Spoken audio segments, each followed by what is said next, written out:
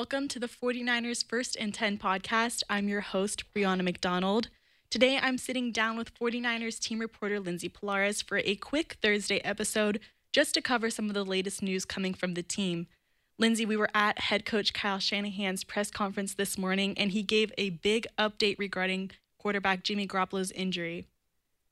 Yeah, Bray, there's been a lot of projections and timetables for the possibility of when Jimmy Garoppolo could return to action. I think we got a little bit more clarity on that from head coach Kyle Shanahan today, like you said. The good news, we'll start off with that. It turns out Jimmy Garoppolo did not suffer a Lisfranc injury, which is a more severe midfoot injury.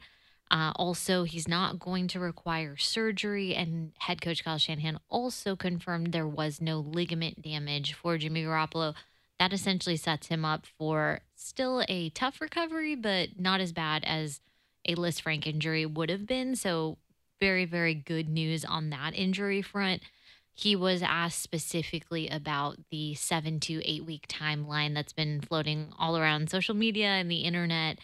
And basically, the way he would describe that is a way outside chance of that being a reality.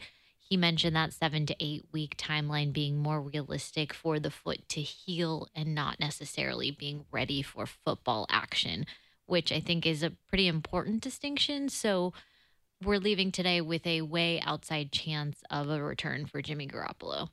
It's still unclear if Jimmy Garoppolo will go on the team's injured reserve list. The head coach said that the team will play it by ear. With that being said, the question being asked around this week is, what is the confidence like in Brock Purdy? I think the confidence level is very, very high.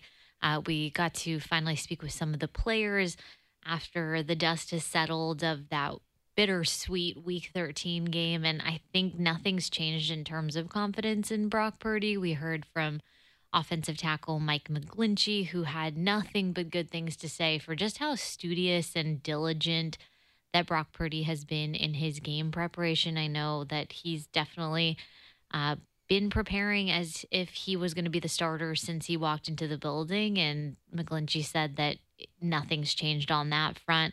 Trent Williams, obviously an all-pro left tackle who has a lot of respect for Brock Purdy, said that he's not a timid guy. He's not a timid rookie.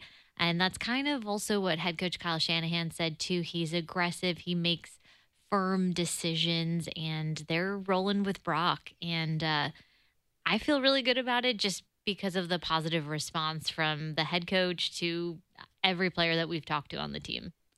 On Wednesday, Brock had his first practice as the 49ers starting quarterback.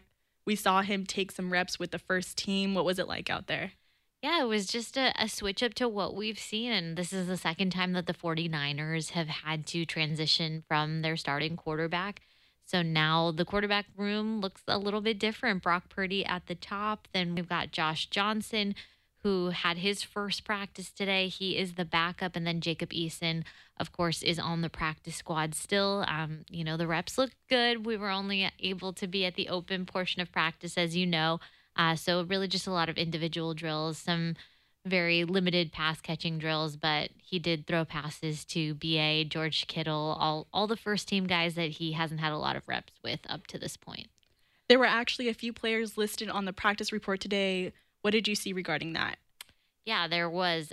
So we had a total of 5 players not practice today. Nick Bosa, who is dealing with that hamstring irritation, Jimmy Garoppolo with the foot fracture, then Tarvarius Moore, the safety, is dealing with a knee sprain. Defensive lineman Hassan Ridgeway is expected to be out for a few weeks. He has that pectoral strain. And then Trent Williams, no need for any sort of alarm here. He just had a veteran rest day. We had 4 players who were limited. Defensive lineman Eric Armstead, he still is. I think they're just trying to be careful with the foot and ankle injuries that he's had prior in the season. And then offensive lineman Spencer Burford had an ankle sprain that made him limited as well. Christian McCaffrey was limited with a knee, and same thing with Deebo Samuel, limited with a quad. All right. Well, Lindsay, thank you so much for joining me. That'll do it for today. Don't forget to check out the 49ers You've Got Mail podcast on all platforms to hear exclusive one-on-one interviews with 49ers players. For more information on the latest team updates, be sure to check the news on 49ers.com. Don't forget to follow First and 10 on Spotify, and you can hear from us again for a game preview on Friday morning. Thanks for tuning in.